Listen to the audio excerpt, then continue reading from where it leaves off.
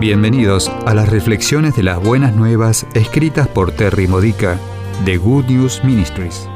Te ayudamos a edificar tu fe para la vida diaria usando las escrituras de la Misa Católica. Visita gnm-es.org.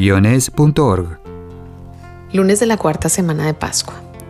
El tema de hoy es confiando en el plan del Espíritu Santo.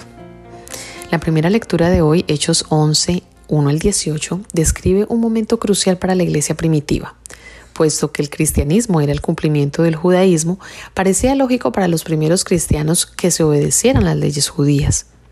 Comer con los gentiles era un pecado, según la ley judía, porque comían comida que estaba prohibida en la Torá. La escena se abre con Pedro en problemas por infringir esta ley. Había evangelizado a gentiles sin convertirlos primero al judaísmo. El escándalo resultante le envió a Jerusalén para defender sus acciones. La desaprobación del consejo creó un obstáculo mayor, no solo al ministerio de Pedro, sino a toda la idea de difundir el cristianismo más allá de las fronteras judías. Pedro fue a través de Jesús para llegar al corazón de los miembros del consejo y abrirlos al plan de Dios. La llave que abrió la solución fue su confianza en el poder del Espíritu Santo para darles dirección y orientación a través de dones sobrenaturales como la visión de Pedro. Igualmente hoy, cuando nos enfrentamos a las pruebas de ser juzgados mal y desaprobados por nuestros compañeros cristianos, podemos superarlas con éxito confiando en Jesús y apoyándonos en los dones de su Santo Espíritu. Si la gente ha cerrado una puerta a algo que Dios quiere que hagas, Jesús quiere llevarte a una oportunidad en otro lugar donde puedas proceder.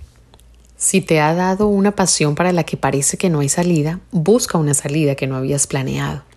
Por ejemplo, durante muchos años me sentí inspirada a dar homilías, pero yo no soy un sacerdote, ni jamás lo he deseado ser. Yo no creo que esta inspiración era Dios dando pruebas de que las mujeres debieran convertirse en sacerdotes. Las mujeres pueden tener papeles muy dignos, muy importantes como ministros de la iglesia.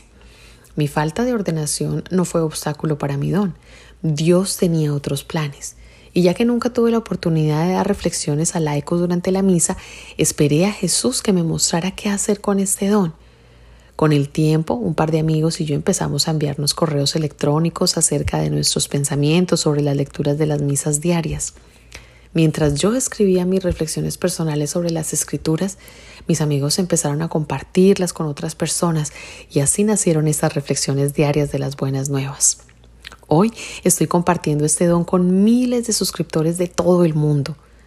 Solo Dios sabe el alcance de lo que estamos dispuestos a dar. Solo Él sabe a quiénes y a cuántos llegará. Dios es impresionante. Espera a que Él te dé una salida para tus pasiones. Si te está llamando, te guiará.